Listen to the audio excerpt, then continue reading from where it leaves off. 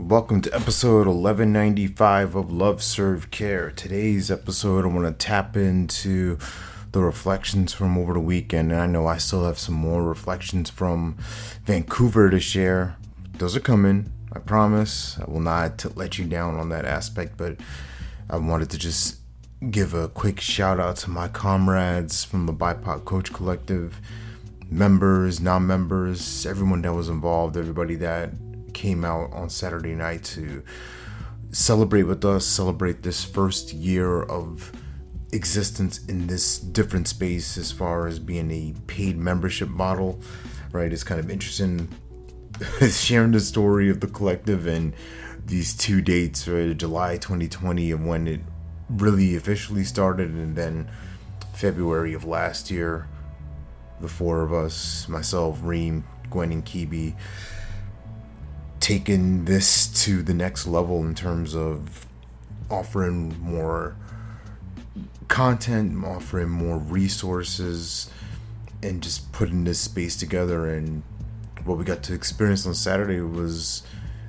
really like that culmination of it, right? It's the Super Bowl. It's that moment of people are here. We are real. This is as legitimate as it gets. This is as official as it needed to be. Anybody who was involved, can see the journey from what it looked like in 2020, 2021 to right now. And then for new folks, they were blown away, impressed, and really got, hopefully what we intended was the sense of community and the importance of black and brown and all these different cultures coming together for this purpose, right, of creating this brave, authentic space to advance our professional development, to grow our businesses, to elevate our voices globally in this coaching profession.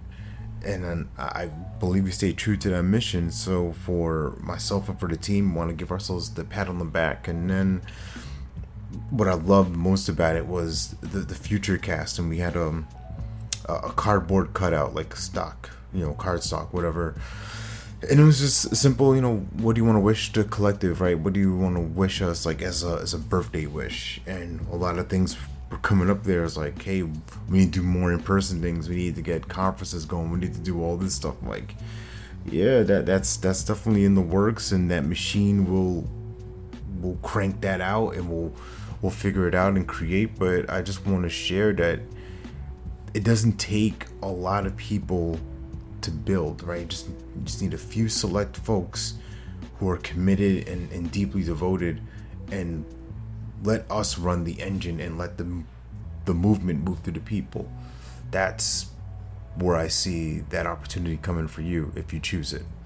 So remember that you're born to live your life in abundance. You're the master of your future. You control your freedom, and you have complete dominance of your thoughts, your emotions, and your habits. Take care. God bless. Stay blessed.